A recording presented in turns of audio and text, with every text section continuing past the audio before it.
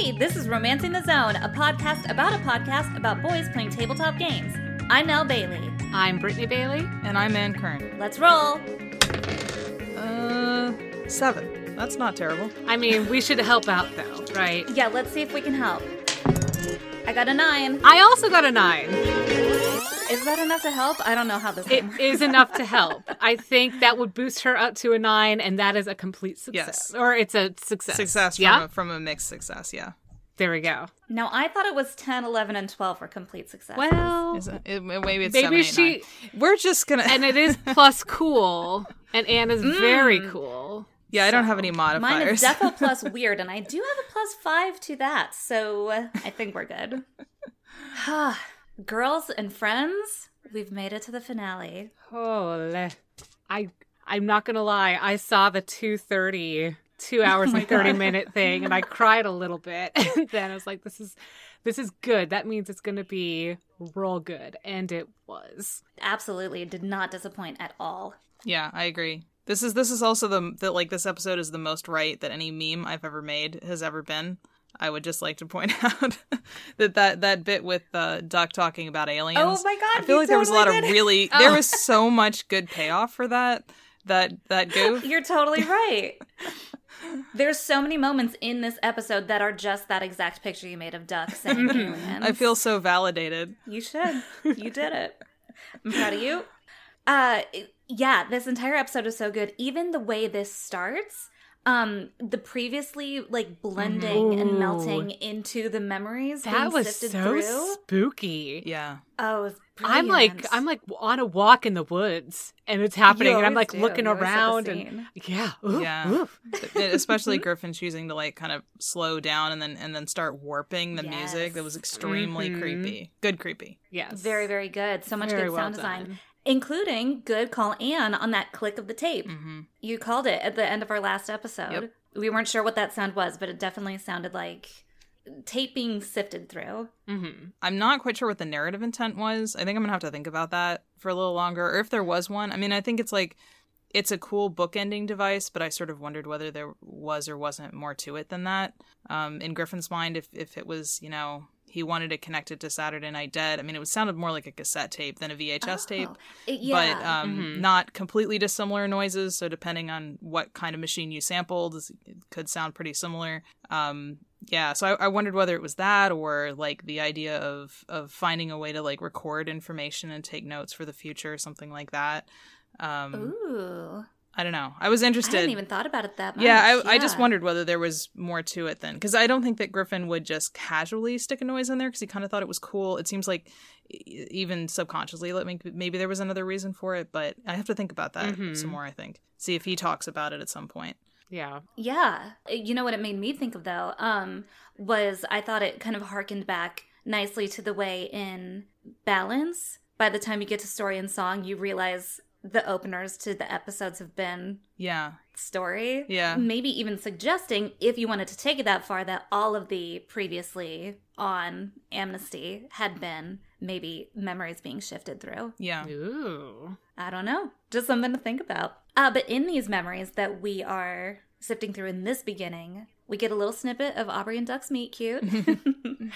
I did wonder, that threw me for a second. I didn't know if it was a made-up memory or if it was actually what happened, because I thought that they had met when they met at the very beginning of Amnesty. Oh, yeah, wait. But I don't recall if there was that previous, they had seen each other before, but obviously we're not bros at that point. Yeah, I thought there had been a reference, I think, offhandedly, that they had a run-in at some point, that Aubrey had a run-in with I Duck. think so, I think too. you're right, yeah. That sounds correct. Mm-hmm. So this is probably that lost footage. And Beacon was like, hi, no, we're going to break this up. Let's get you out of here. Beacon materializing betwixt them was so great. And just, it made me so happy that he just, kind of appears in it, and me, bitches, and, Almost angelic, Right? in his Yeah. way. He's also enough of this. Wake up, Duck Newton. This is adorable. However, we have things to do. I did like Beacon as a way to cut through this illusion, very literally, Yes. and figuratively. Even if Justin momentarily forgot that Beacon was his character, and therefore Griffin couldn't just say what he was going to say. It's always so good when that happens. That's when you're like, this is a real, like, somebody else should be answering me, because I believe this character exists so much. Mm-hmm. Yeah, I think being able to step outside of your own characters is a sign that you've fully accepted them as, like, whole people, like, that you've developed them to that point. Mm-hmm. Well, or swords, not people. Personalities, at least. And goddamn, he has a personality, isn't he? Now, do you think because he isn't organic, that's why he wasn't pulled into a sarcophagi?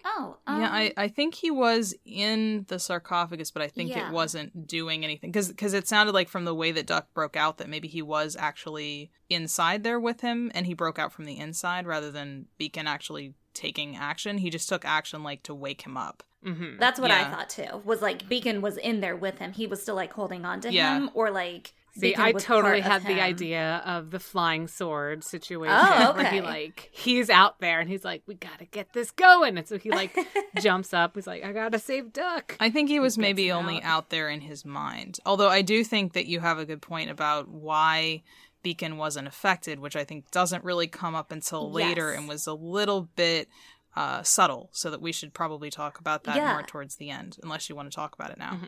Oh no, we can wait. Yeah, we can wait till then, because this is where we do start to get those seeds planted in what will later happen, just because not only is Beacon able to so easily open all these coffins, but he really likes it. He seems to really have a knack for it. Yeah. Which usually he just enjoys bloodshed the most, so this is saying something. Not only does he love it, but he seems to like get energized from it. Yeah. Yeah, there's a little something extra. This is the best day of Beacon's life. This is his birthday and Christmas and Easter and Halloween, like, rolled into one. He knows it. He knows this is the day.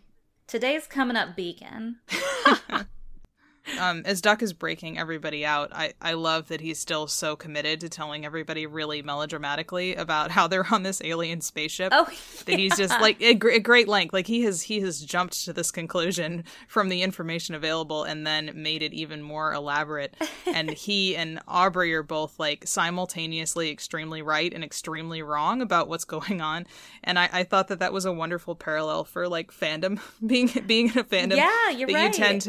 You tend to get to that point where you pick up on, 80% of something and then you jump the rest of the way and you wind up on the other side of the ocean and somewhere completely different. Yeah. I did want Duck, as he was breaking them out, to like hand them all t-shirts that say Duck was right, and then on the back it says aliens, baby, and like they now all have to wear these. That's their new uniform. That's it for the rest of the episode. I like it. Coming soon to the merch store, I imagine. Yes. So they're all wearing their new shirts, and then they're found out that it's like, hey, they're awake in there. Maybe stay put. And of course, they're not going to do that.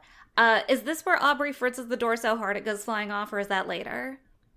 It's here. Okay, because Vincent tries after Vincent tries to open it, After with his head. Vincent tries to turn himself into a battering ram, and then I laughed at my own joke. Good one. But it doesn't work, and he bounces back. But you know what? He's a hardy boy. He didn't take any damage. He was just like, oh shit, that usually works. He was just a little dizzy. Don't worry, Aubrey's got you. It reminds me of when Magnus punches the door off of the elevator for absolutely no reason. Aubrey does similarly. Trav, you're always on it with these doors. Oh just my send gosh. them flying.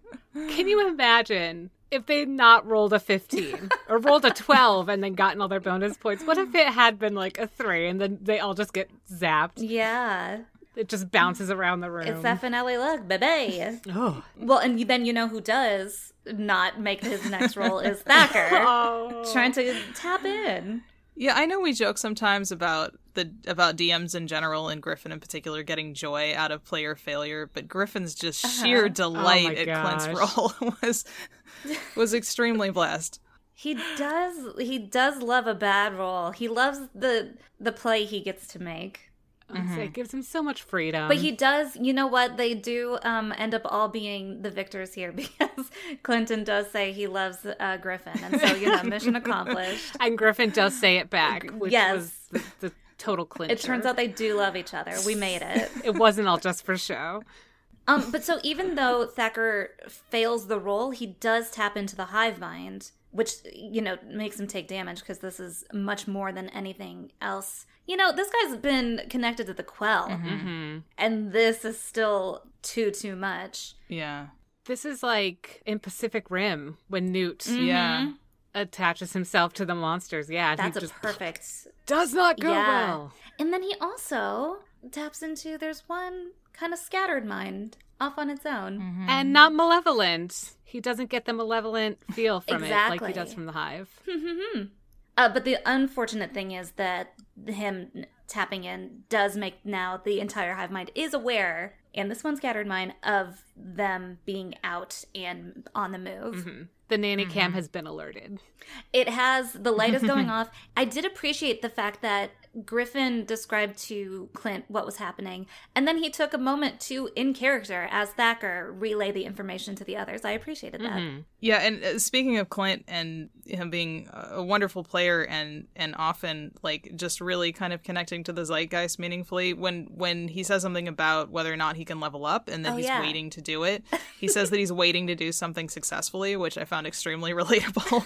You gotta wait until you have the right moment to succeed at something so that it's more impressive. Yeah. It's gotta have that dramatic flair. It can't just be, oh, this happened. It's like, and this happened. Yeah. And everyone applauses. He's waiting for that real rock star moment. Aren't we all? So as the nanny cam gets activated, they can hear stuff start turning on into the next room. So the grinder gets activated in the next room. We know everything is still old, decayed, fallen into disuse, pretty gross. Griffin does a beautiful job describing it, but I sadly still cannot pay enough attention to like get that full grasp on it.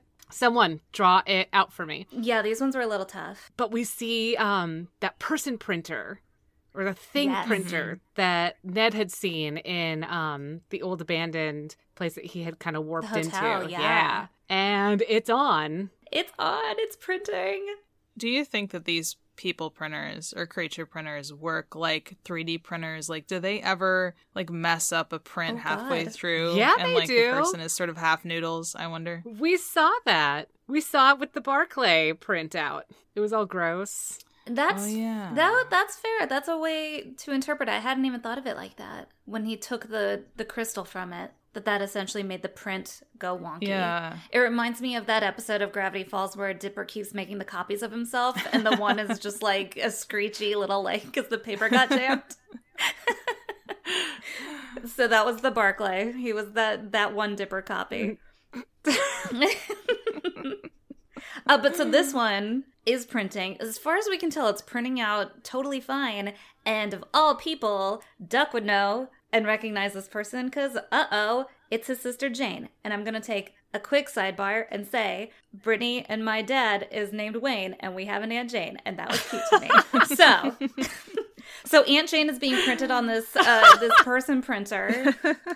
And Duck knows it. She's wearing the Newton family holiday sweatshirt. Oh my gosh. I want one of those now, too. For sure. I gotta know what it looks like. Yeah, I would also like to know what it looks like. I have questions. Do you think it has ducks on it? Do you think that's where the nickname came from? I hope his do at least. Yeah. One Christmas duck. Maybe they have them slightly customized to each of them. I don't know. Regardless, this Duck does not cotton to this, as I think many of us would not. Duck is pissed. Oh, I don't think livid. we've ever seen Duck as angry as he is in this This is moment. the angriest. Yeah. This isn't like the only change that we've sort of seen in Duck though either, because I like that he's basically kind of taken over as the leader, that everyone else is kind of following him. Yeah. That, like, even when they come into this room, that he's sort of the one who's, I mean, leader is kind of a strong term, because I think they definitely like make decisions together, but he's sort of the one on the forefront saying like, maybe we do this now, or maybe this is the action that we should take. He's taking the lead. I liked that as character development, because it seems like in the beginning he was, it wasn't like he wasn't proactive when he had to be, but he was way more hesitant. He was kind of happy, to take the follow point. Yeah. He was fine reacting versus being the one taking action. Yeah. I think he was so vindicated about the alien situation. He's really just riding that high. It's my time now. No one can prove me wrong now, he thinks. Although it's not all going well, because he and Beacon both just like lose it and try to wail on this tank. Yeah. And then Justin rolls a 3. That's the thing. Okay, with this finale glory, we're either getting the best rolls in the world, where they're getting 15s, or absolute bummers, like just the saddest puppies of a roll you've ever seen. Yeah. 3, oh my god. And after he gives this like great, I wrote in all He's caps, amped up. tear this bitch apart, because that's what I thought he was going to do, and not quite. He tried. He gives tried. his best. He really does. And for whatever reason, we know now, I mean, we all know it's a roll, but for whatever reason, Beacon, you know what? Beacon bounces off of this thing, but maybe he at least got it started. Because Aubrey's like, all right, let me get in here. Let me have a taste. Mm-hmm. It was like the jam jar. They're like getting it loose. Yeah. It's a team effort here. She takes a whack at it. Oh, it's starting. And then this is where Thacker is like, okay, I'm going to level up. He has found his moment to This use is this it. level up. It's going to take a page out of the monster playbook. How much do I love that this is such a Merle thing, too? As Oh my I've pointed God. out, that, like, he keeps borrowing spells from other spell books. And now he can do it legally. Thacker's actually allowed to do this, and I just applauded him so much. I was so happy. He doesn't like to be tied down. No. And who can blame him? It totally does work with that character, too. Like, Merle kept wanting to cut loose and, I don't know, be a necromancer at one point. No, you can't. You can't do it. Thacker, though, yeah, it totally tracks. He's been around. He's been on Sylvain for a while. He's seen and experienced so much. He's been tapped into the Quell. I think it makes absolute total sense that, completely. you know, then he can now be like, hi, Monster Playbook. This is my move now. And it even harkens to his background of being overtaken by the Quell and having been a feral creature, essentially. And I love that they brought up that he turns kind of back into that as he taps into this unholy strength. And gets, I was very into that. His like feral grin. And then to add even more onto that, cherry on top, this like machete twirl he does. Yes. Girl, yes. Yes. I'm here for I it. loved every second of this. It was perfect. He tears down this bitch of a bearing wall and the printing stops. And it becomes like this crystalline gas back into the air. Yeah, now there's just Weird. organic material just spraying about. It's probably pretty gross. I thought it was just gas. I thought it was like the organic material they were using to build them. It is, but it doesn't like splatter. No, it's like spraying about. dissipates like a. I think it aerosolizes basically, so it depends on whether or not that creeps you out. I guess whether you think it's gross, but it's not like it's going to get on you and be slimy. I think or I'd something. rather it land on me than breathe it in. You can wash that off. That's you fair. can't scrub out your lungs. Yeah, once it's in there. You know what? That is fair. Well, regardless of what the material looks like, you know what does come out of this machine is one of those beings of light. And we finally get to communicate with one of these guys. I do like that there is a literally universal hand motion for chill. Yeah, that's right. It's like in Transformers, it's the universal greeting. We all know it. And as this light being is going over to the machine to communicate with them, Thacker is like, hold on, I don't want anything to do with these. We don't know a single good one. And Aubrey, of course, is like, no, we had Billy. And Billy was a good one. At which point, one of the monitors flickers. Yeah, we're going full Ghost Rider now, Right. it looks like. And kind of it starts taking over this interface. Yeah. And whoever was communicating with them, this deliberative operational mind who was threatening them at that point, just sort of collapses. And now it's all Billy. And he triggers this other computer voice who, like, he opens the history files on the computer. Yeah. And it starts repeating the history of this world that we learn is called Locus Prime. That we hear the background story of more or less most of what got them to this point. Like, why are these creatures a threat to them in the first place, and why have they been doing what they've been doing? Suddenly we get all the answers. Yeah. It's super depressing too. Yeah, it's a very heavy. I mean, it's all computer voice, or almost exclusively, because Griffin does some of it at the end, but it's mostly this computer voice. And I know we've talked a lot in the last few episodes about Griffin's sound editing, but this sort of microfiche machine sound in the background, I think, really added to that feeling Yeah. of, you know, instead of somebody telling you something, like just explaining you this backstory, which could have seemed really boring and dry, it actually lands harder because it feels like something that you stumbled on rather than something that's being explained to you. It has that kind of realism of something like, you know, like found footage of just finding out about something terrible in that way somehow, I think, makes it harder to process. Right. Not easier. Well, and I think having it not be in Griffin's voice made it hit so much more severely. Because just like you said, it felt more, I don't know, almost more real. Like, authentic? Yes. That's it. But I mean, this is a huge, important info dump because we finally, like, even just coming into this room, if we had any questions that were unclear about whether or not the abominations were being 3D printed and seeded, we've confirmed that by seeing these machines. We've confirmed that again by seeing them try to print someone and them threatening and saying, like, you know, you're aggressive and we're trying to decide whether or not you get to live. It's pretty clear that this really hyper intelligent, successful world, like, basically decided that their only solution for survival was orchestrating genocide on this massive scale, which is, you know, really chilling that was the reasoning. And the idea that they'll do it in such a way that they're like, our hands are clean. Like, y'all did this yourselves. Right. You decided that this was the only way to do it. And we had already learned a little bit of this out of the context that helped us understand it with the what we were at that point considering to be a shapeshifter that Ned communicated with, who had implied that they had done this before, but we didn't know how many times and how extensively and how deliberately it had been done. And even like Billy's little drawing on the TV suddenly makes, you're like, oh, okay, that image now makes sense. What Ned heard makes sense. All of these things are now falling into place. Minerva's, the battle she had with another planet, all of that suddenly makes sense. It was all on purpose. It was orchestrated. And yet at the same time, it is a tragic story also on the part of Locust Prime. But certainly the answer probably isn't to pit worlds against each other so that they won't come for you before they can take out each other. Right. Using violence to reduce violence doesn't seem like a positive thing. Especially because, you know, through all of this, that's the other big thing. They're the antagonizers. They're the reason Earth saw Sylvain as a threat. They're the reason, certainly, that Minerva's people saw her nemesis planet as a threat.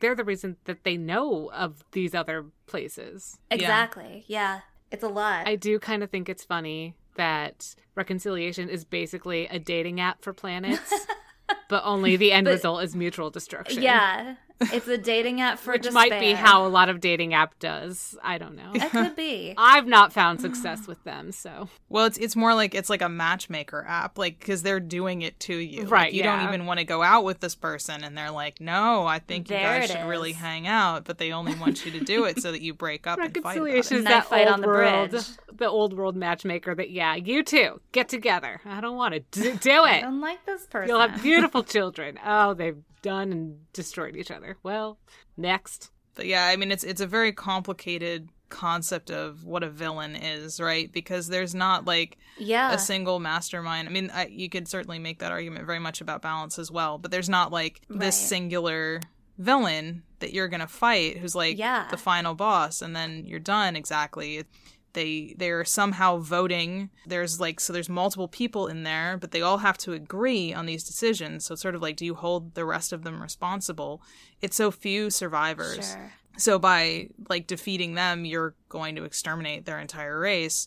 But also they've been doing that on a really large scale. So it's sort of like, I think it's fairly clear coming out of this that there's really only one option. Yeah. Because it's not just their survival that's on the line, because clearly there's so many others. It's going to be so many other worlds. Like, they're clearly not going to stop. Exactly that. It's the worlds that are, one, already connected, and the ones that will then be connected after all of these links have served their purpose. That's exactly it. So, yeah, let's go find this hive mind. Let's get into this transpo car, which is so conveniently here. Thank you so much, Billy. And that takes them to the big cylindrical light chamber that we've seen. Yes. With this huge dome in the middle. God damn it, we love domes. There's a big map. God damn, we love a dome. And then these tunnels going between two points, going up this these shafts of large lights, cylinder. that we didn't really know what the shafts of light were supposed to Yeah. indicate, and now we know that they're All of a these physical sudden. bridges between these worlds, and this is the place Yeah. between those two worlds, like in the middle of the bridge. Can I say really quick, I'm very proud of us for having decided that Billy's fine. He just went home. He did. We were right. We knew. I'm going to get a new shirt that says, we were right, and then the back says, Billy's home. I love it. It'll be in the merch store. Could it be the same know- shirt and you just turn it inside out? Like, Yes. and then it says that on the Oh. inside? Yes, I love this. That's some clever fashion. Yeah, you can't keep a good boy down. We knew it. He's totally fine. And we're totally fine. Let's get into this light room and okay, all the transpo pods have now suddenly locked down. They're trapped. And this is the telltale sign that this is boss fight territory. Yes. The printers have activated, which is also a very bad sign, and clearly this. Well, see, I wrote it down in my notes as the DOM, which in hindsight maybe I shouldn't have, but that is what it abbreviates to. That is the acronym, is the DOM.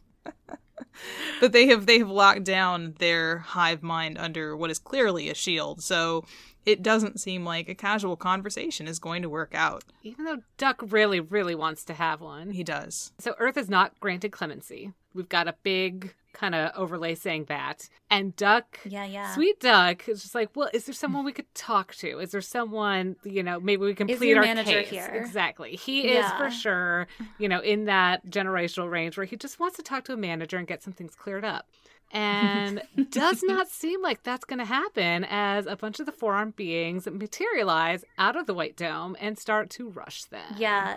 They hilariously think that Duck is lying. And, Oh my gosh. It's gonna be the downfall. Amazing. I love that the Duck's inability to lie went from being a goof to almost being like a finale plot point. Right. It was. Yeah, I mean, it didn't work anyway, but it's true. But we all know. Very well No, done no. of Aubrey to bring that up. Like, there's no way he could actually do that. And you know what? Duck tried to talk. He did. And it didn't work. So now he's just mad. And oh, look, there goes one of their heads because he decided to decapitate him. Again, this angry, active Duck, he can get it. Yeah. This is great. man of I'm into action. it. And again, Griffin points out about that Beacon is super effective. Yes. Is there anything better than when you land an attack and you deal your damage and the DM or the GM or whoever's in charge is like, what actually seems like it hits them for double. Like, they seem more hurt than normal. You're just like, oh, I am a god. And you just like hack and slap. Oh, it is like the best feeling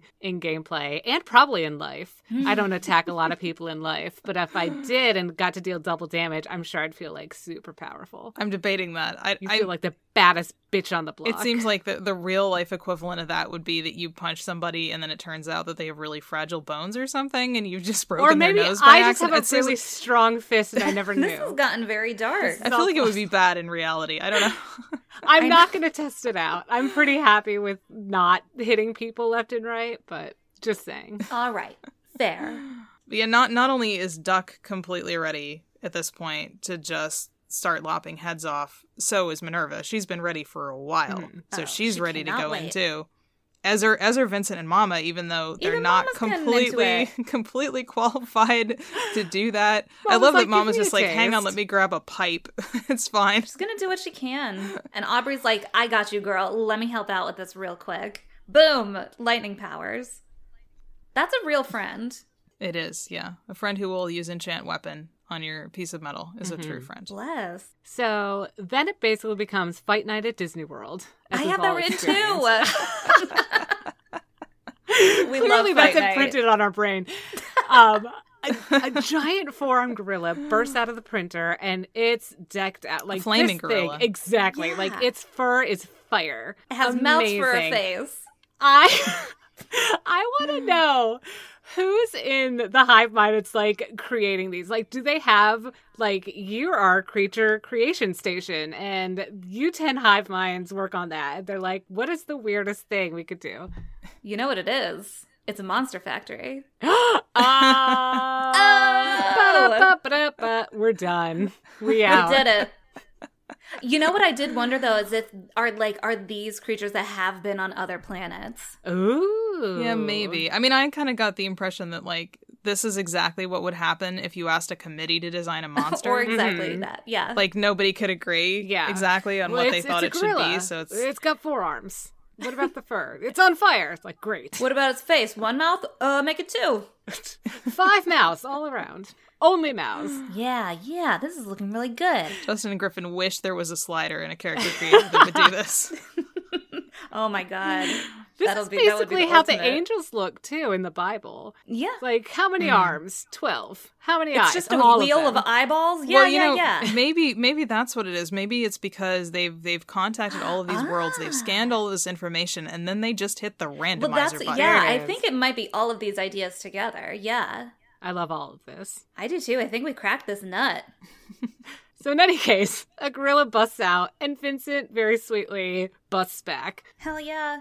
He's such a Go good get boy. him, Vincent. He is, and Thacker's gonna team up with him. They're both going after Magilla Gorilla, and he gets a good hack in there. And we know that there are more on the way.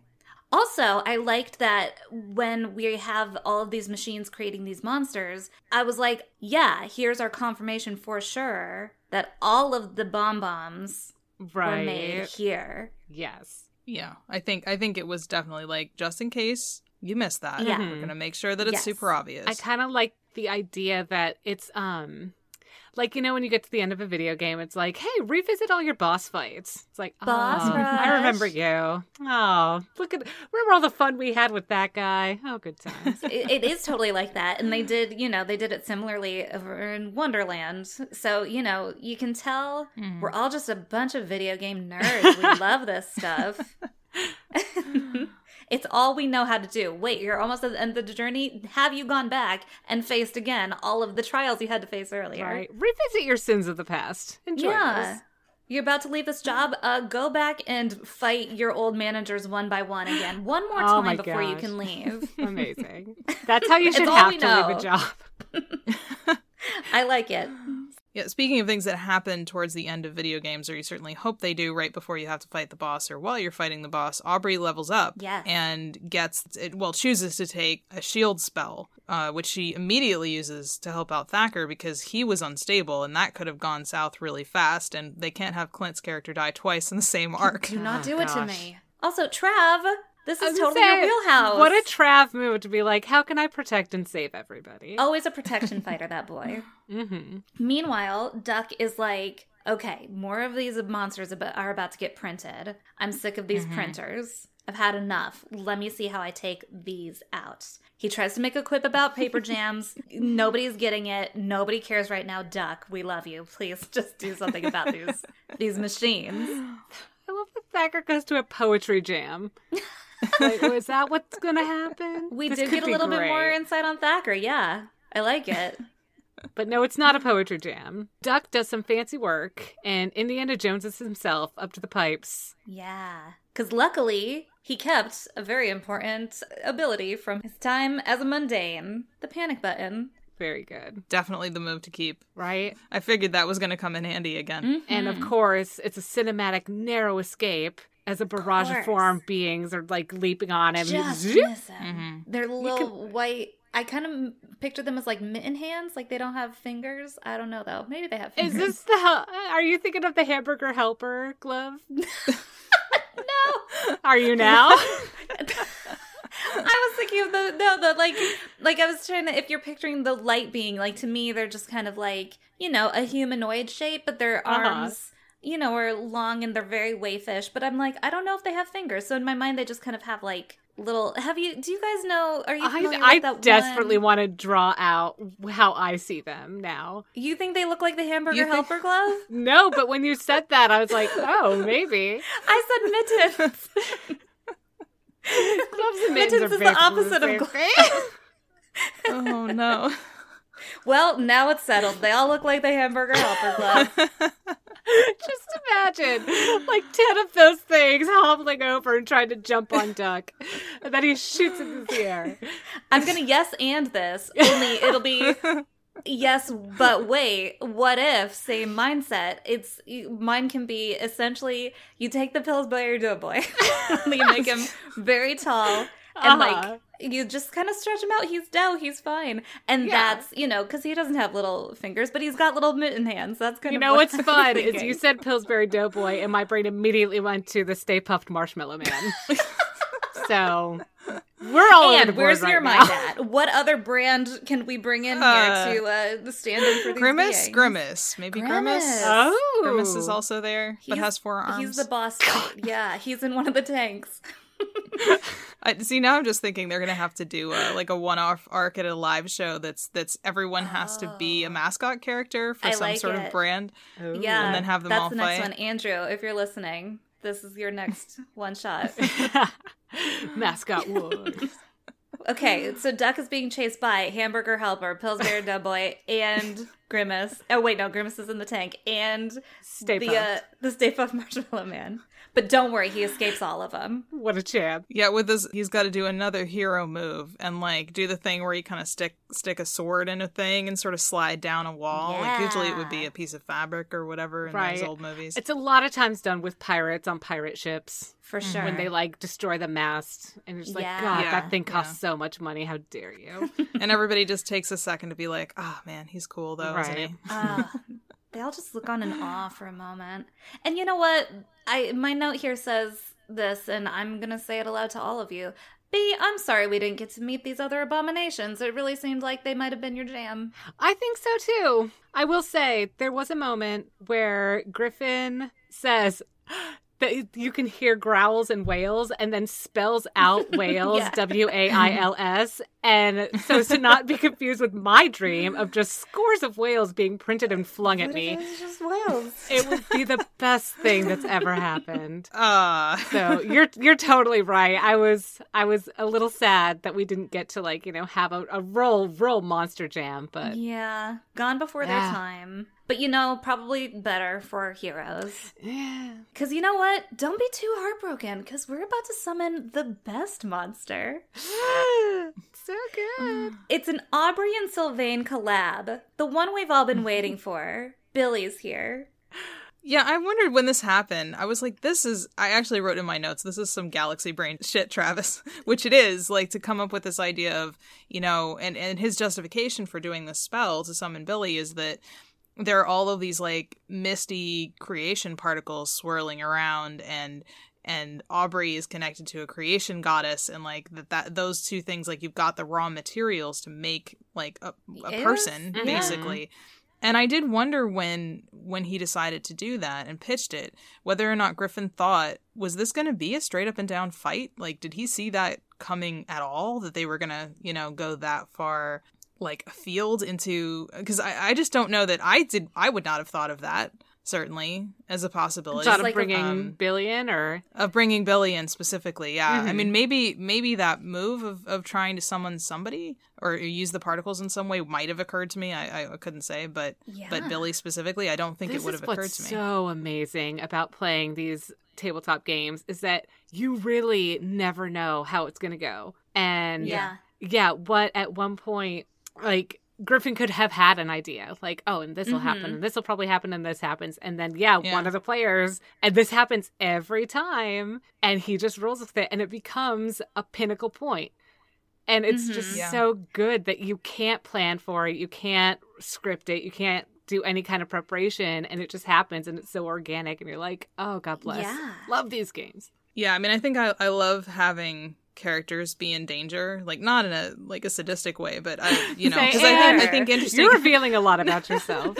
No, just like, I think that's where all the interesting stuff happens, right? When you kind of put characters in a situation where there's not an obvious solution. Right. But the advantage of doing this is that because they're doing it collaboratively, that any of the players can make whatever decision, and then effectively, like, the narrator is in danger too, because Griffin has to try to figure out, how do I adjust what's happening? How do I deal with these things that I couldn't possibly foresee all of these possibilities and plan for all of them? So he has to be kind of adapting to these situations as well. It's more like watching, I don't know, like sports or really dangerous circus stunts or something, because you don't know what's going to happen, and neither do the people who are doing it. Right, because it's scripted, but so loosely scripted, you can't even rely on tropes and stuff. You can't expect to know exactly how the story's going to play out, because it's constantly changing, even for the person who essentially has the majority of the script.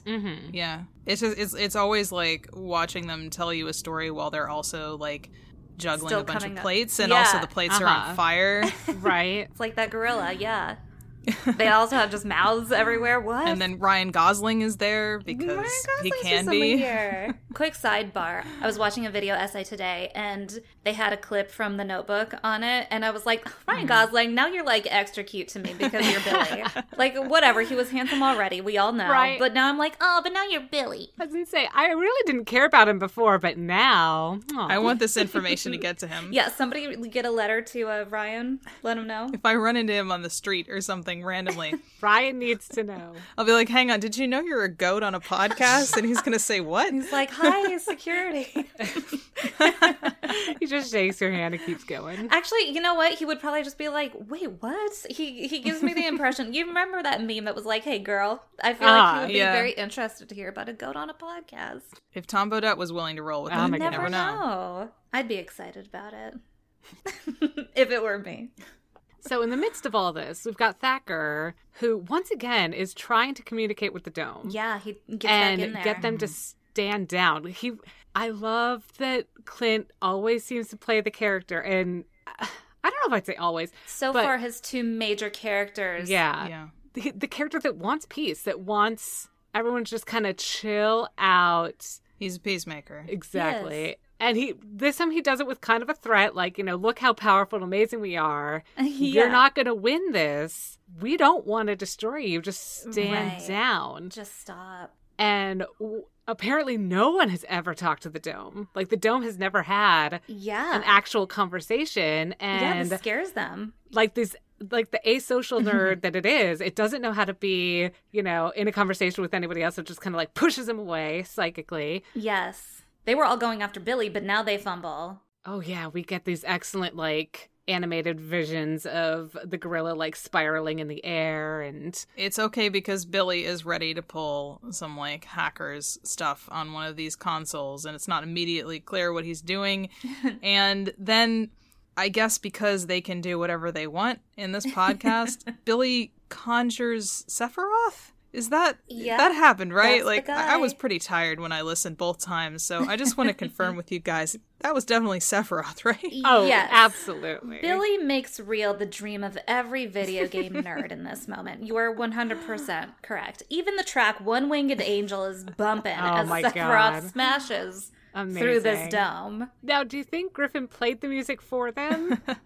I hope so. Or did he just describe it to them and then edit it around that? He probably just described it to them because I would guess Griffin didn't even know Billy was going to be there. Presumably not. In this form. I mean, he may have... I was going to make a goof about, of course, it's Griffin. He has it, on his playlist. On every playlist he has. I wouldn't be surprised. Theme. Yeah. I mean, it's a good theme. I liked even in the music in this episode, there was a bit of the motif from it. He was borrowing a little bit from it for the music here. It was very good. Well done.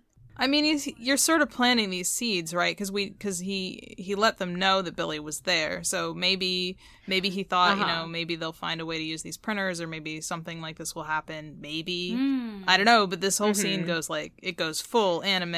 I was very much enjoying the the original portions of the aesthetic of this. Obviously Sephiroth is there, but yes. This whole description, this wonderful description of these holographic stars and galaxies swirling and then sort of exploding out into the rest of the room as this is happening, as Sephiroth destroys the shield protecting this hive mind. And Duck decides to follow Sephiroth's lead here, and he's also going to leap down with his own dope music playing. Yeah, I mean, this is probably the only time in the history of me as a person that I will ever write down that something is fucking dope. I love it. This remix of this theme, oh my god, it just blew my socks off both times. It just gave me chills. I don't know exactly how or why, because I don't know enough about music to say, but I think that Griffin also leveled up at some point in this arc, at least once, in terms of what he was doing with the music.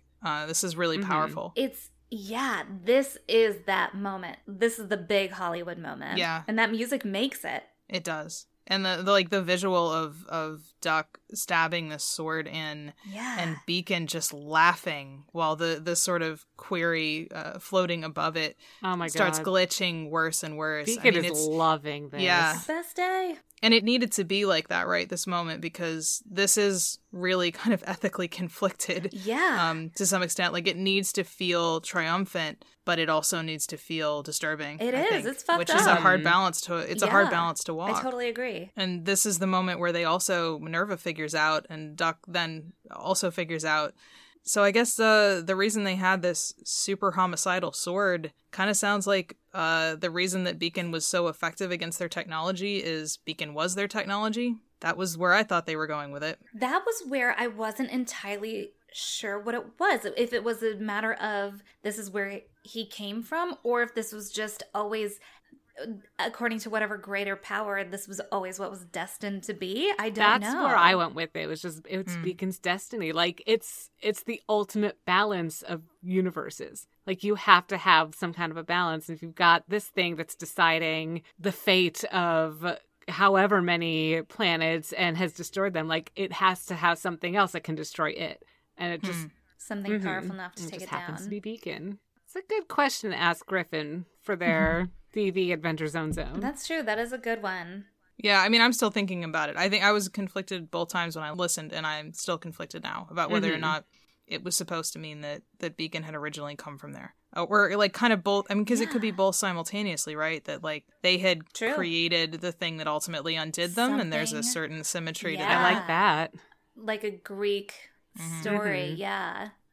I like it. Also, dear listeners, feel free to get at us with what you think, because, now I'm curious if there's other possibilities that we're not even thinking of. Regardless, Beacon, congrats on your best day. Please don't take over and, like, destroy worlds now just because you can. Ooh, yeah. Right? That's my concern. They do just kind of leave him there. Now he's in charge. Thankfully, he doesn't have fingers to, like, control anything. But did they need fingers? Not if they have mitten hands. I think they have mitten hands, and they just live in this. They just live in this dome. Here's the good news, though. We do have Billy here, and I'm so glad we get to finally properly communicate with him. Really, talking through Microsoft Sam is the best thing that's ever happened to me. I love so much about this, and I think a really big part of it is the fact that, like, just the choices that Griffin made here, his use of dialogue, even, like, the fact that he speaks like they do is indicative to the fact that, like, his first time outside of a hive mind, these were the voices he was hearing. Oh, right. So he's going to be emulating their patterns of speech. He imprinted on them real hard. Yeah, Duck especially. Yeah. I love that. I think that's so clever. Oh my with gosh. all the y'alls. It was so cute. And the cools. And if you were a Southern 90s kid, there's 100% chance that you had your computer voice say y'all at some point. Just to see if it could. And it turns out it can. I think Griffin had an absolute blast writing out Billy's dialogue. Yeah, yeah. Duck has a real dad move where he's like, it's good that you did this, but you've got a lot to, make up for, Billy, my boy. Yeah, I like that this didn't just get swept aside. That it is a moment of, like, hey, this is real messed up. What gives? Yeah, redemption can't be, like, one fell swoop. It has to be a process. Yeah. And even in this case of Billy, I feel like he addresses it and he apologizes for it. And the way he even says, when you're in this hive mind, it isn't always the easiest to have your own thoughts, which again then harkens back to the fact that now he speaks in a pattern similar to them. But I think it's also a really good metaphor for, like, toxic echo chambers. Yes. And just people that you surround yourself with. Absolutely. And sometimes if people can get out of those situations, they can turn out to actually be, really great and would have not thought of those things on their own. Yeah. Right. And that's our Billy. He's a good boy. He is a good boy. He's a good boy that likes a good PlayStation. Yes, he's got his priorities in order. Let me grab your gate real quick so you can go home. But also, before you leave, let me grab the PlayStation. And it makes sense. I mean, he's all alone now on his planet. He's going to need something to do. Well, I guess it's him and Beacon. Ooh. They're going to have so much fun. Beacon really loves the Sephiroth scene. He just wants to keep watching that over and over again. He's like, look at that sword. Yeah. That is a ridiculously long sword. Look at that one the blonde one is carrying. That's a ridiculous sword. I love this. That's my new show. It's just going to be me being Beacon, watching other people play video games. Commenting on swords. And that is the only thing you comment on. TM. That's it. That's the new show.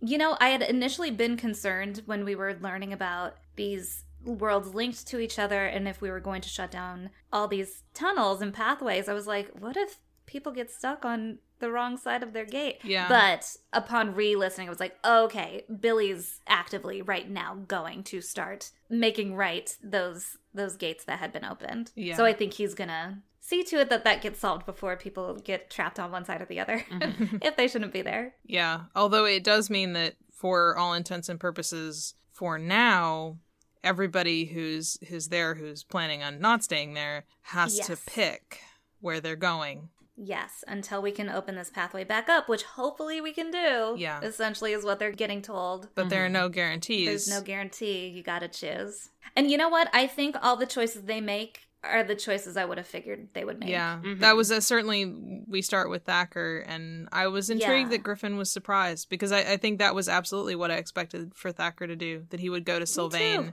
and that he would want to catalog and he would want to help. Keep going. Keep doing what he was doing before. Because he's like the quintessential sort of frontiersman, right? In the best capacity that can be. And where are you going to go when there's no more frontier? A new worlds, that's definitely where you go, right? Literally discovering new worlds.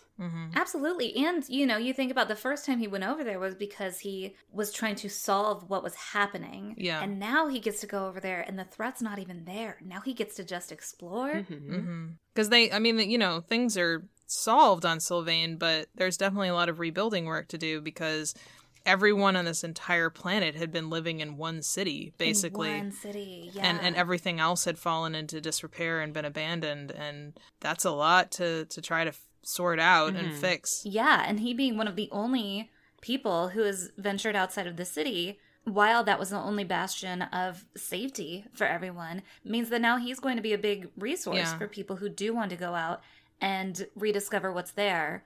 And, if nothing else, he's living near this library where he had settled earlier. So he's got tons of information, and I'm sure maps and I don't know, snacks.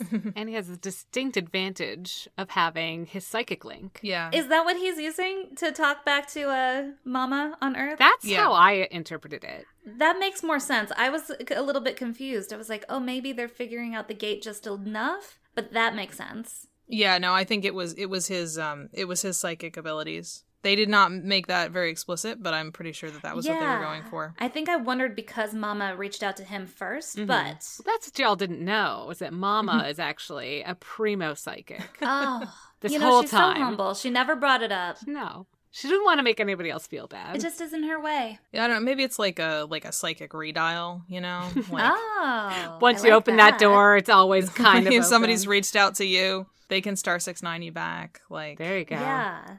I think that's it. I think we solved it. Solving all sorts of conundrums. That's what we do. It's the finale. We got to do it. So Mom and Thacker are having a lovely chat and, just kind of ribbing each other. And he's like, I got to figure out a way to get back over there to make my gorp. And she's like, oh, dear God. God, always on that fucking gorp. And then you can hear someone enter into his bivouac, which I'm assuming is just like shaking a bunch of trees at this point. Because as we discussed before, a bivouac is made out of the things around it and not like an actual building. I couldn't even remember the difference, but thank you for reminding all of us. No problem. I winked there. But so we have a young looking woman come in, and I didn't see it coming at all. I knew it was going to be someone or something important. Yeah. Did you guys see it coming? Maybe a little bit before it happened, but not initially when she first comes in. Yeah, definitely. Obviously, it's going to be something important, but no, it wasn't until she said his name and the distortion was there. Right. And then I was just like, oh, well, that was handled beautifully. Oh, my goodness. I love this. I was crying. Like, I think I literally teared up. Yeah, that was the first thing that got me. It was so well handled. Yeah. Totally agree. This entire scene is really, really nice. Also, B, you totally called it. Right? You were talking about Girlfriends. wanting to see the Quell, how she might be personified. Griffin did it for me. Thank you, Griffin. Yeah, and I mean, this is another scene. I will not stop giving him credit because this is the finale for Amnesty. The music in the background Oh my God, exactly. It's like almost a remix of Country Roads. Not quite. But it's almost Country Roads. It's just close enough to tap that part of your brain. Yes, and to tap that part of your heart. Yeah. It was so pretty. It's like the slow, somber, deconstructed sort of form of it. It was the right choice for that scene. I think even if people were not consciously aware of It why. fit the scene perfectly. So good. I've got chills all over again. This is how you do a finale. And let's keep it going. Let's see what Aubrey, what did you choose? Well, first let's talk to Danny. Let's scare the shit out of Danny first and see what she wants to do. Griffin's mic work is so good. It's so good. But of course, I figured they would stay on Sylvain. Yeah. I had that inkling, but it really could have gone either way with those girls. Yes. Yeah. I wouldn't have been like, oh, weird, if they had stayed on Earth. Yeah, we won't get because of this outcome, we don't really have the answer to the question about what would happen if Aubrey was separated from Sylvain, like physically from the planet. Ooh, good what would happen with call. her powers and her connection. Yeah. I hadn't even thought about that. I did think about that, and I wondered, what would have happened Yeah. had they chosen Earth. But I mean, I think, both Aubrey and Thacker made the choice to go where they were the most... Use is not quite the right word, but, where they could be the most effective. Because, like, the battle is over, but they're not like, peace out, I'm going to Tijuana. Not yet. They want to keep helping. Right, especially we talked about everything that Thacker can bring to the table, and then Aubrey herself is part of Sylvain. Yeah. Well, in making that choice, it's also that Sylvain doesn't have to be parted from her. That's true too, yeah. Yeah. They can help each other. And now Aubrey gets to make flowers bloom as Yeah. she walks through, as she and her friends, Janelle and Alexandra and Danny, are all traveling together, which sounds so much fun. I will say that Travis talking about that this is something he's always wanted ever since he was little, was to just make flowers bloom. It reminded me that there's a scene in Fern Gully when like Krista. she puts her hand on the tree stump under with a little seed under it, and the flower grows. And I remember being like little and thinking that was just the coolest thing. Right. I was like, I want to be able to do that. So I feel you, Trav. I We hearken all to feel the you. scene where she gets the powers, essentially the goddess powers, and floats down, and all the flowers follow her. Yes. That's what I saw. I forgot about Gotcha. the That one- hand on the stump situation. The hand on the stump was just when I was little. That's what I wanted to be able to do. But Fair yes, enough. this scene, what Aubrey is doing, very much like all the flowers blooming around her. You're right. And the hills are alive. And the hills are alive. She's definitely singing a lot of that. Danny's gonna have to put a ban on it pretty soon. Like, okay, new song. Danny's like, listen, I know this. Alexandra and Janelle, you're just tormenting them. They don't know what the sound of music is. I like that Aubrey has decided on some level to make kind of a responsible decision and try to be, a good partner in a good relationship to Danny and with Sylvain too. Yeah. Like taking on this responsibility, but that she's still young and she's still Aubrey and she's still going to make a pudding tray if she wants to. She's keeping it real over in Sylvain, that is for sure.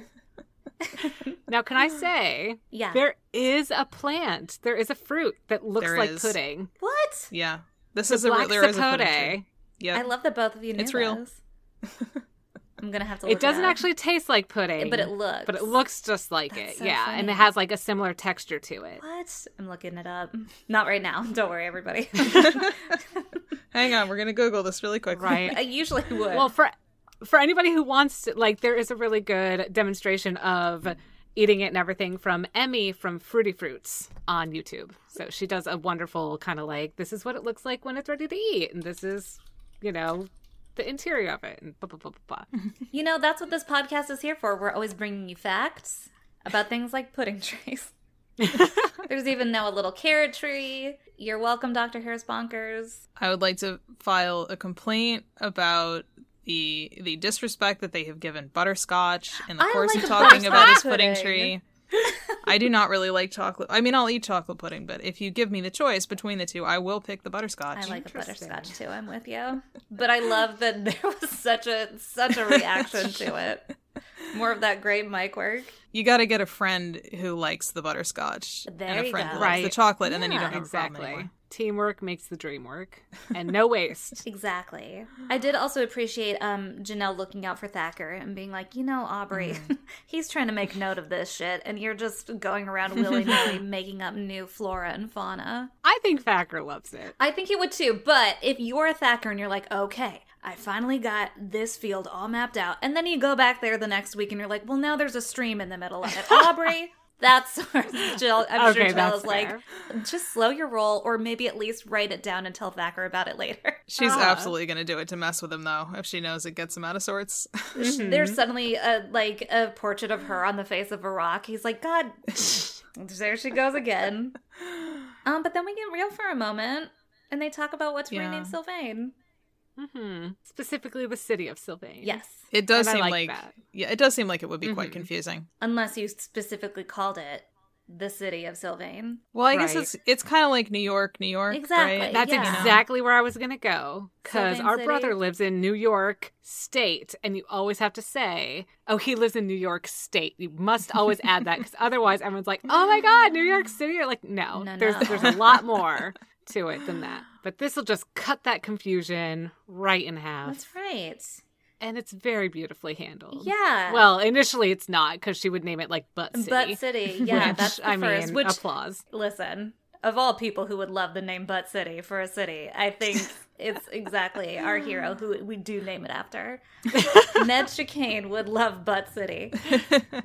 But yeah, the idea of the city of Chicane totally got me. I too was a little Yeah. choked up along with Danny in that moment. Speaking of things that made people cry, Travis made me cry again, just taking notes about this sort of, I mean, speech is maybe a little strong, but this sort of speech that Aubrey gives. Yeah. About, I also called it a speech. yeah, but these concepts, which I think I won't try to repeat because I think he put it really eloquently Yeah. and very plainly as well, about creation and not being afraid that the next thing you do is the wrong thing and having that stop you.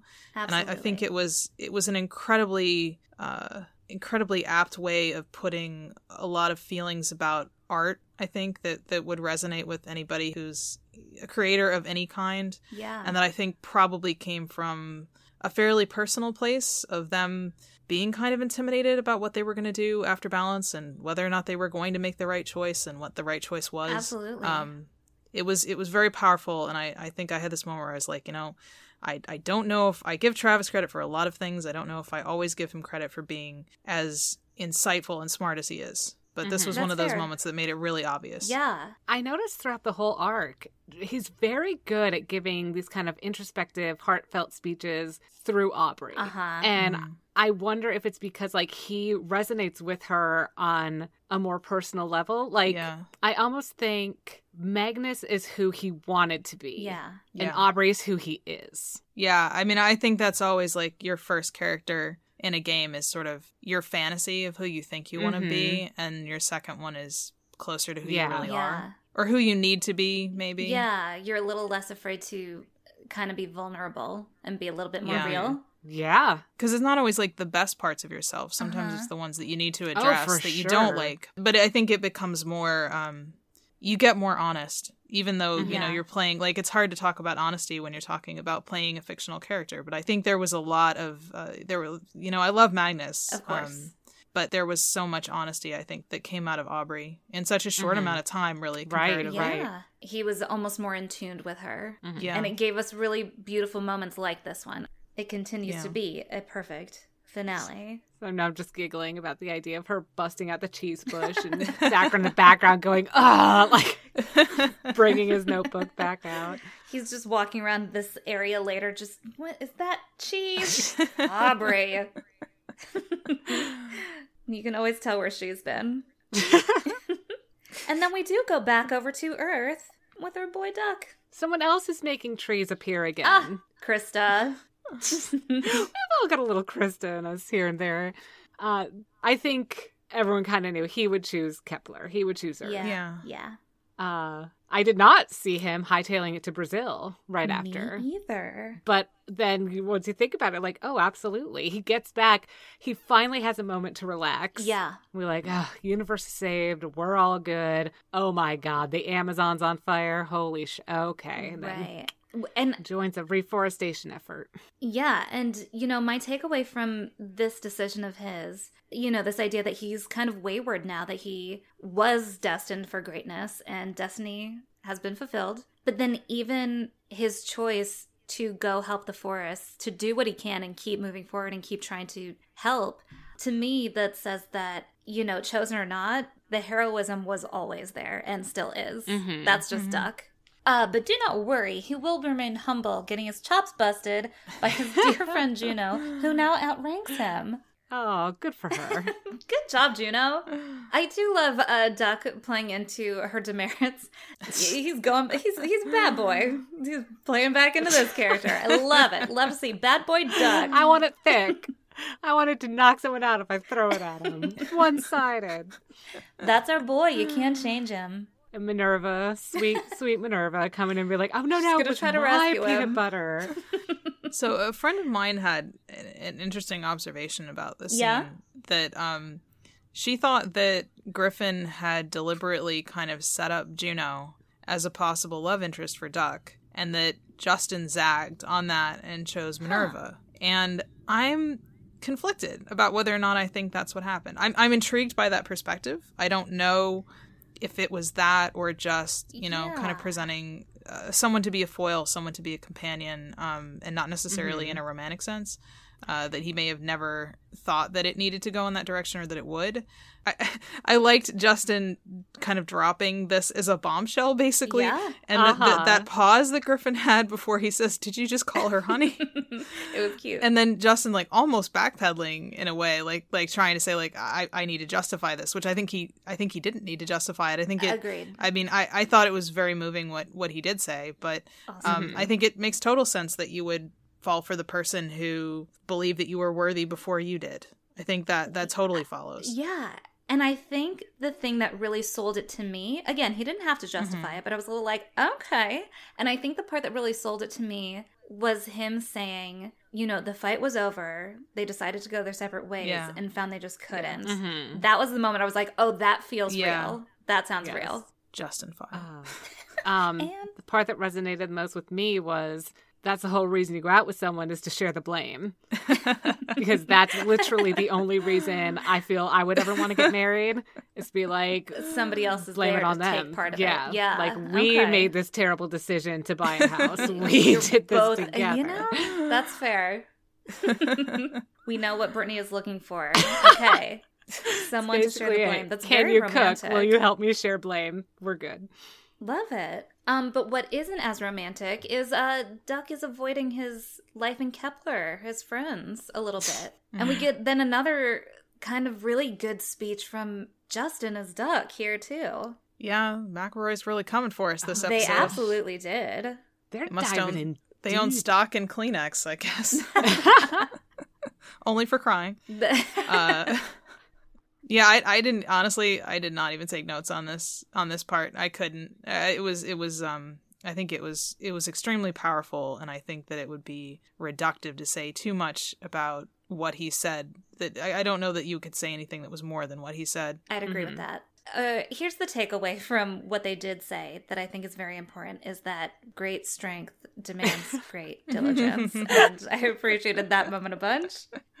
That was very good. I wondered for a second if they were trying to avoid copyright. Just Minerva. Oh, I love her.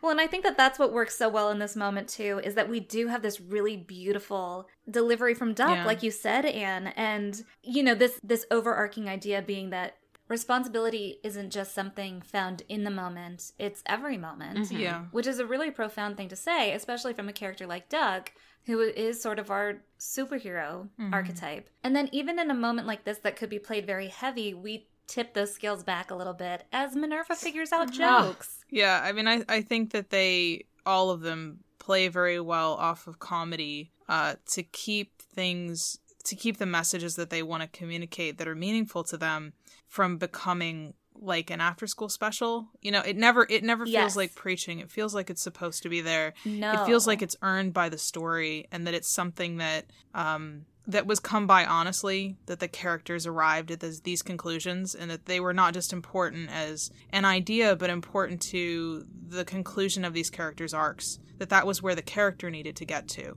And having that be, more something that can be appreciated by the audience in general, and have it connect with them in their lives is wonderful. But if it's not like a bonus, if it's the goal, then it seems disingenuous, and it never does with them. Yeah. No, I totally agree. And even this ability to take a moment that is, kind of serious and heavy, not too heavy. It's all good stuff to hear, but then make light of the atmosphere around it, I think is really powerful. Yes. And, it's something that I feel like they all do very well, but especially in an instance like this, we see it. I feel like Justin's particularly very good at it. And it gives us a great outro. It does. Even them just fading out, talking about, I'm coming for you, Jay Leno. gosh, Throne of jokes. again. The Minerva. throne of jokes. Her goofs combat. So amazing. That's how you do it. That's how you close out on truly a beautiful moment between these two characters.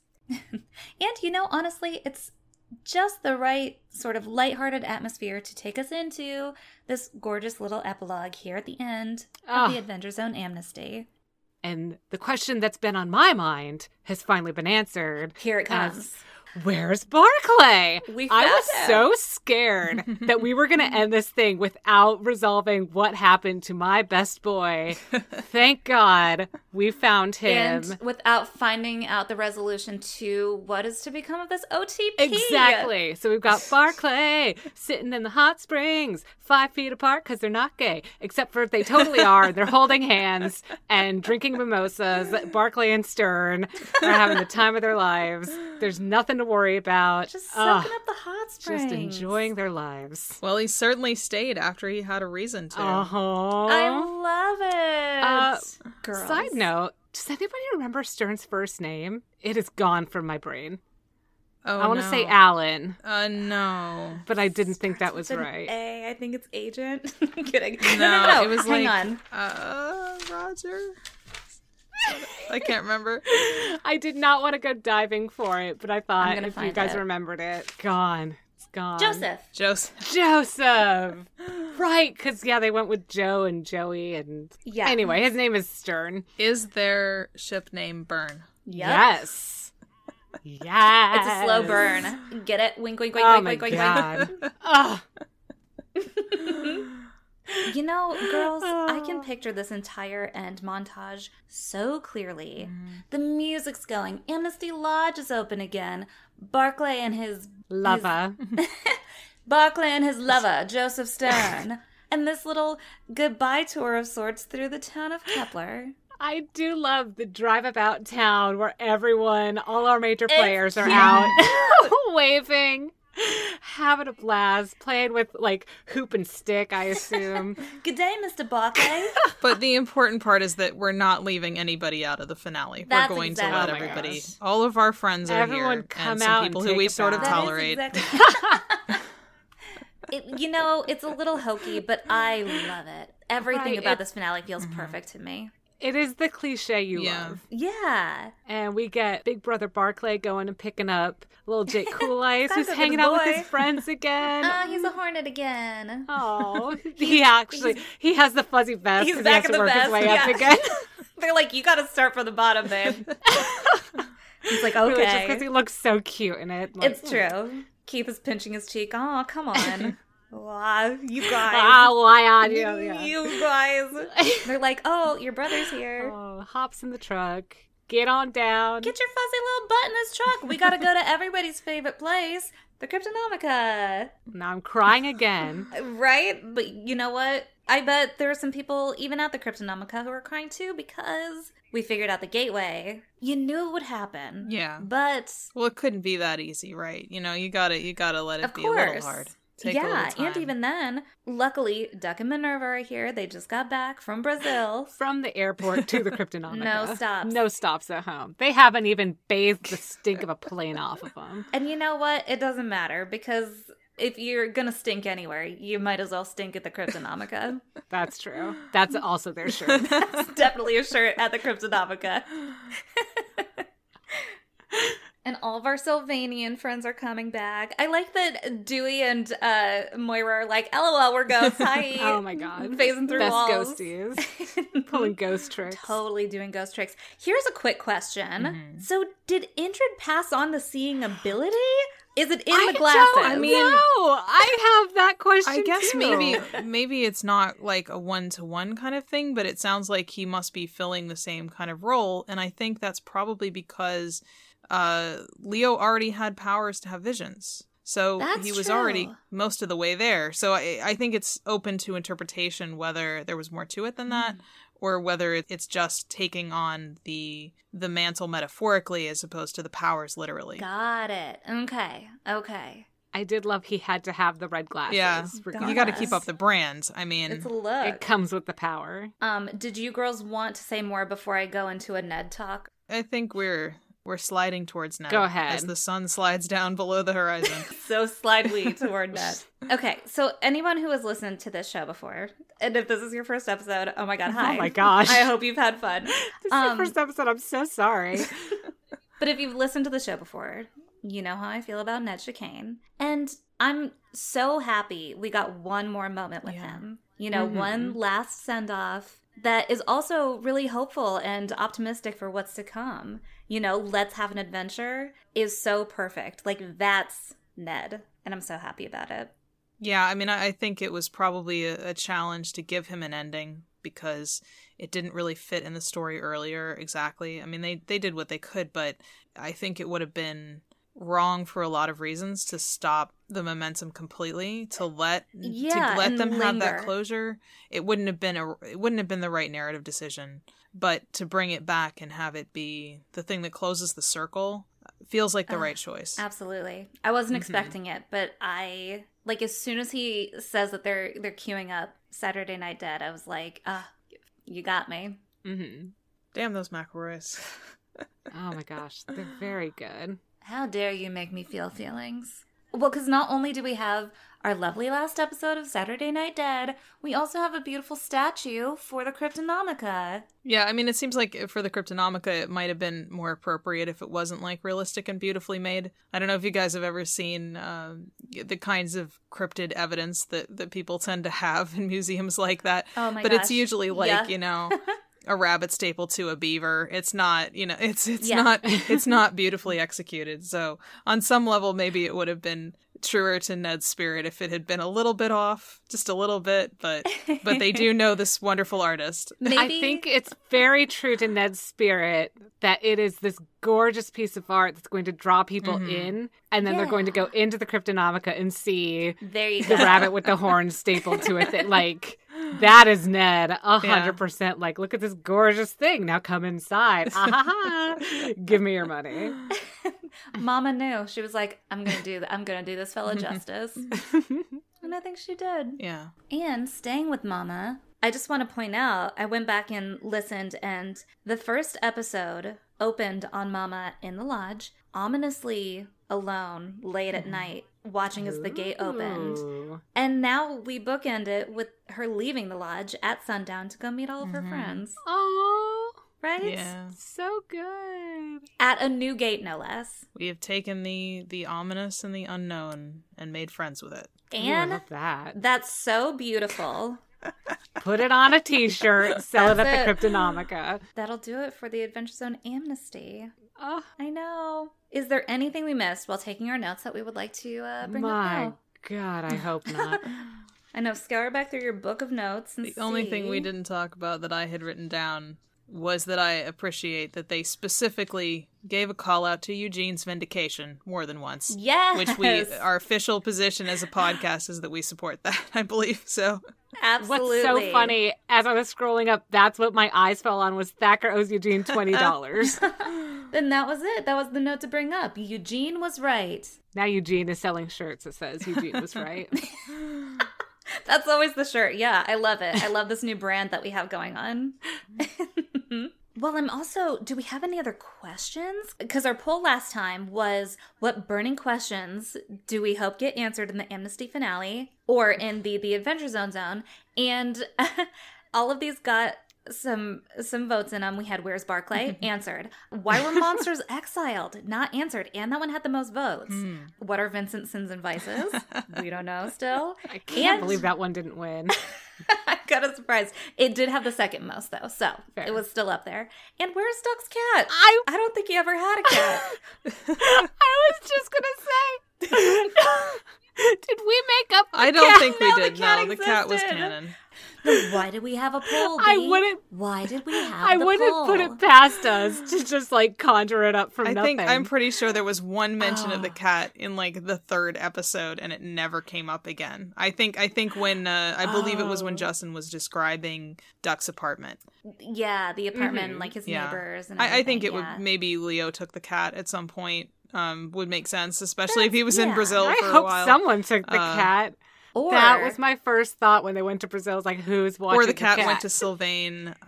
It's a wait, it's all a Yes. causality loop, It's a and cryptid. Heathcliff is actually Duck's cat. Oh my my God. gosh. Somehow the math does not And- work there, but It's okay. Time is not linear. It is a circle. Time is a flat circle. Also, maybe Duck's cat Fig is going to be the next great feline mysterious cat in a Ooh. future story.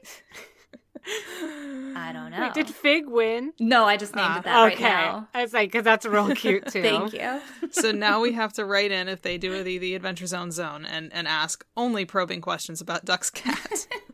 Just that. These are our Only. marching orders.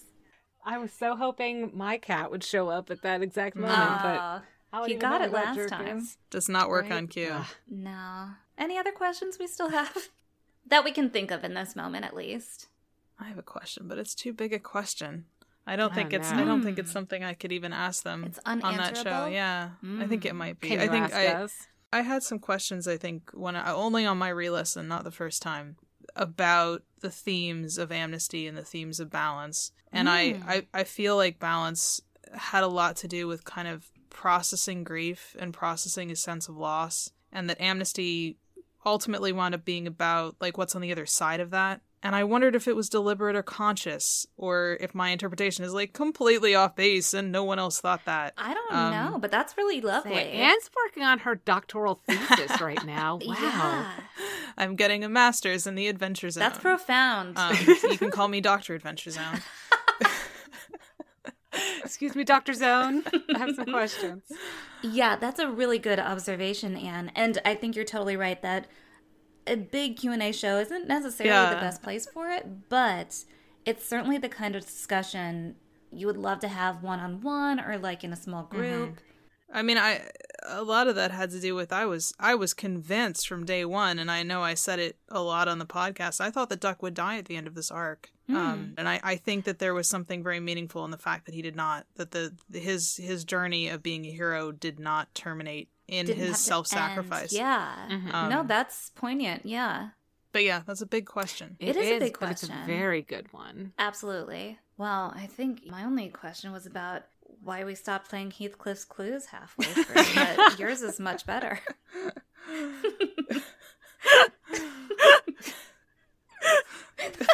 I've lost Brittany. I've broken her. Oh my god. You're totally right. I don't know why. Oh, Did you have any questions, Brittany? not anymore. We got them all. So I don't really have a question for the boys, Uh-huh. but this is more for us. Uh-huh. It was teased that Taz G is on its way. Mm-hmm. So what does the G stand for? I already unleashed a number of really terrible suggestions with Travis at mentioned on few. Twitter. Because my judgment is compromised this week because I'm very tired in con prep, and it seemed like a good idea at the time. Oh, I'm sure it was. What were those? Maybe it's Taz G-Shock. You know those watches Oh my from the 90s that God, everybody loved. It's could be just that. very 90s. I think high It school. was not cool in the 90s. I don't have any memory I of did not this. own one. They were fairly expensive. And to be honest, it's probably a good thing if you did not invest in a watch in the 1990s because it was not useful for very long. What if it's So I thought Taz gubernatorial, and they're all running for governor. That's the game. So it's like it's a campaign race. The Adventure Zone Guys Gone Wild? No follow-up. It's just what it sounds like. It's exactly what you would hope it would be. I think the popular fan suggestion that I think we had talked about at some point also was that it was going to be Taz Gravity and that it would be the space one.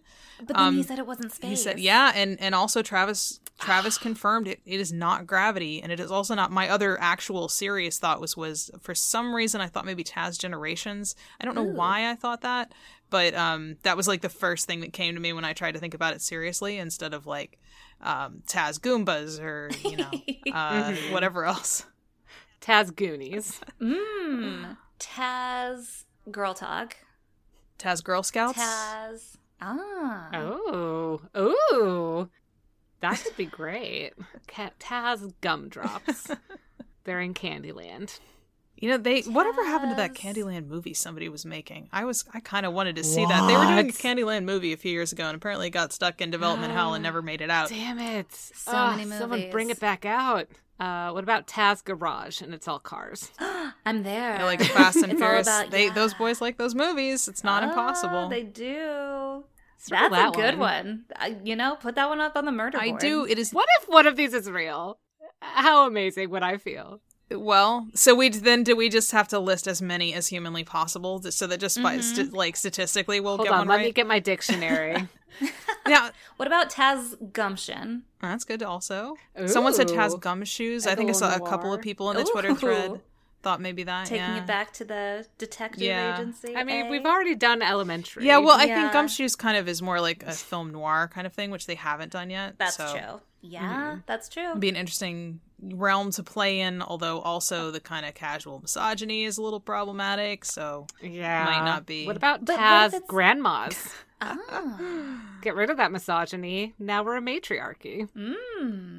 If they were to do something like film noir, I will say this. We were able to make the West, the fantasy West, where it Yes. wasn't shitty, and I would guess the same for film noir Yeah. if they were to go No, there. I agree with They you. would certainly not fall for a Game of Thrones situation. It was like, that's just how it was in this fantasy realm. That doesn't exist. Like, It's never. I think they always subvert your expectations of whatever genre they're going to be in. So Taz genre. yeah, interesting. ooh.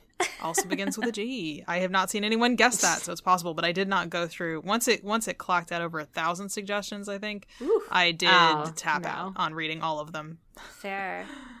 I will say almost everybody's suggestions have been nouns, and almost all of theirs have not been, or all of them have not been, except dust. Ooh. So we may be Taz Guilt. Yeah, we may be thinking about the wrong kind of words. I know. Well, that's what I'm wondering. I feel like that's why I was like, gumption might be something.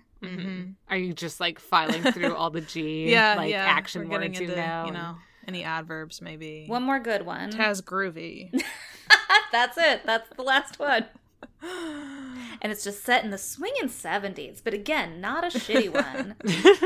Yeah, let's just retcon the past as much as we can. Yeah. Boys, do your thing, please. Whatever, we won't know what it is. When will we know? What about Taz Glitch? Ooh, glitch is good. That's a high Like, possibility. maybe like a cyberpunk thing. Yes, girl. I like this.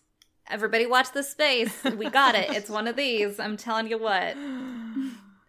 And that's going to do it for Taz Amnesty. Oh, and it's going to do it for season 1 of Romancing the Zone. Oh Yes. my god! I know. Thank you so much for a great first 2 years. Yeah, and we all want to say that we are super grateful for having all of you on this journey with us, with the McElroys. Yeah. It's a little caravan of cars, and we're somewhere towards the back, but we're glad to have you guys as company. Yeah. Seriously, thank you guys so much. It's been so awesome with you guys, like doing the polls with us and interacting with us and Played with us. You know, just I love it. I love having an audience to kind of play off of with this. Not just you girls, which has been amazing, but course. having like a group of us. So thank you so much. Thank you. Okay, so we're going to be taking a little break in the interim ramp up to Taz G. Maybe give the clubhouse a makeover, replenish the snack bar and drink cart. So it'll be a minute till we see you, but we'll meet back up right here. Till then, thanks so much for joining us.